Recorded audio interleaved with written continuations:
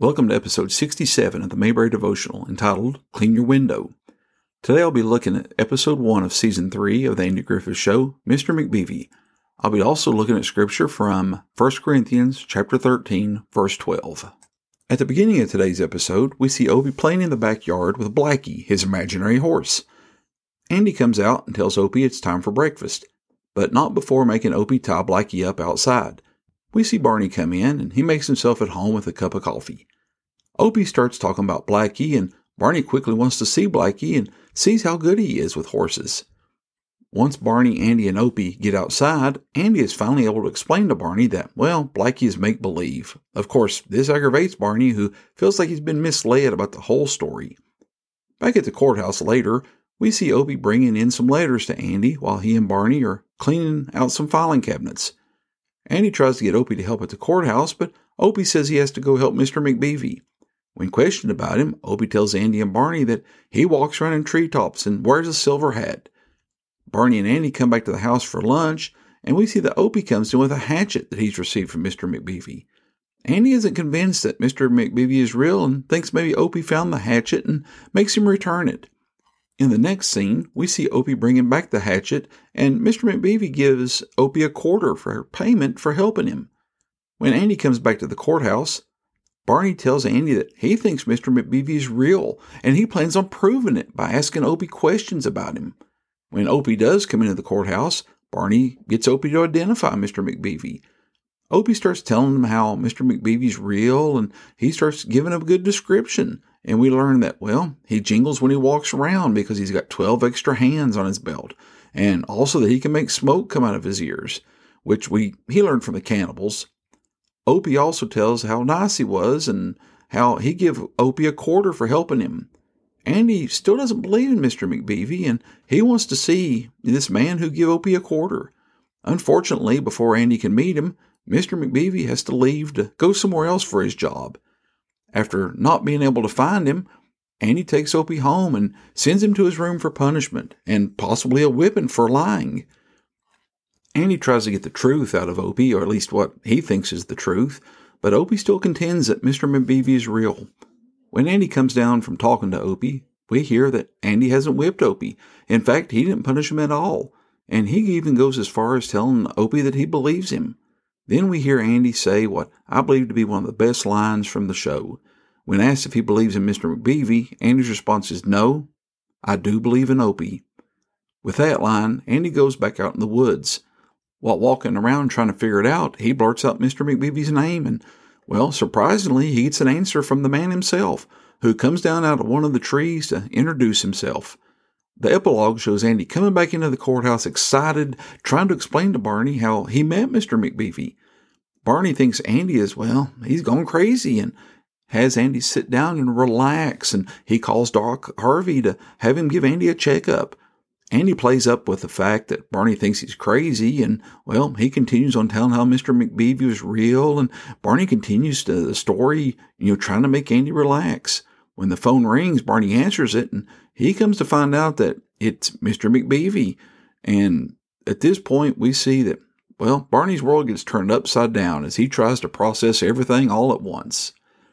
The scripture I want to look at today comes from 1 Corinthians chapter 13, verse 12. For now we see through a glass darkly, but then face to face. Now I know in part, but then I shall know even as I am known.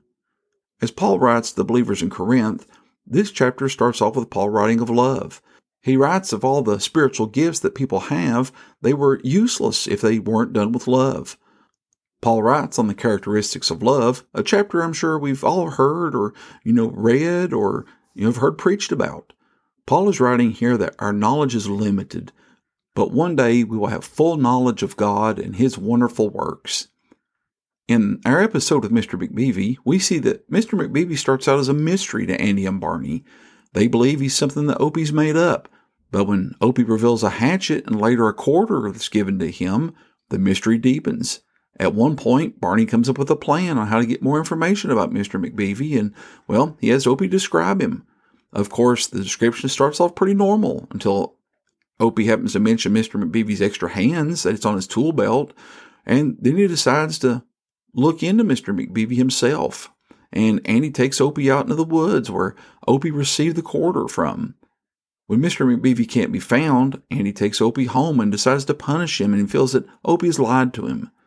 Andy talks to Opie, and I believe he realizes that Opie's a good kid, and he's never really lied to Andy when put on the spot. Andy comes downstairs and utters those famous words, how he doesn't believe in Mr. McBeevy, but he does believe in Opie. And then he goes out to do some thinking and what I call some soul searching, and well, he finds Mr. McBeevy. How many times do we think that we have all the answers just to figure out that, well, we didn't really know as much as we thought? Many times people make snap judgments about things or people based on not having enough information. There's a story of a woman who criticized her neighbor who was hanging out her laundry on the clothesline early one morning.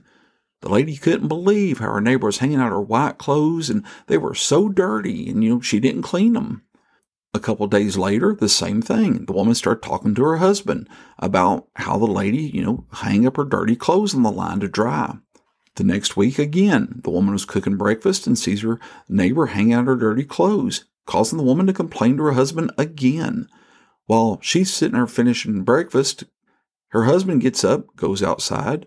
He gets a ladder, sets it up next to the kitchen window, and cleans the kitchen window. Then the woman was able to truly see how clean that her neighbor's clothes were. Andy couldn't believe in Mr. McBeevy because, well, he didn't see him at first.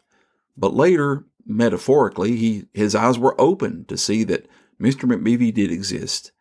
Paul writes that one day, the things that we know in part, we shall know in full when God reveals them to us. But I believe it'll only come when we stand before Him in heaven one day. We often form opinions about food, places, things, and people based on what we've heard others say or what we think about, these things based on their looks. Unfortunately, many times we don't know the full story, and we make bad decisions based on what our view of the truth is. Sometimes we see through a glass darkly, or in this woman cooking breakfast's case, a glass dirty. Hopefully we'll make the best decisions we can on what information we have. But let's not forget that we don't always have all the information.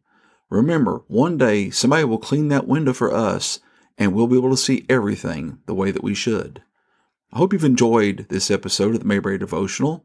If you haven't already, subscribe to the podcast, leave me a rating. I'd appreciate it. I hope you'll join me next week as we'll be looking at Season 3, Episode 2, Andy's Rich Girlfriend. And until then, thanks for listening.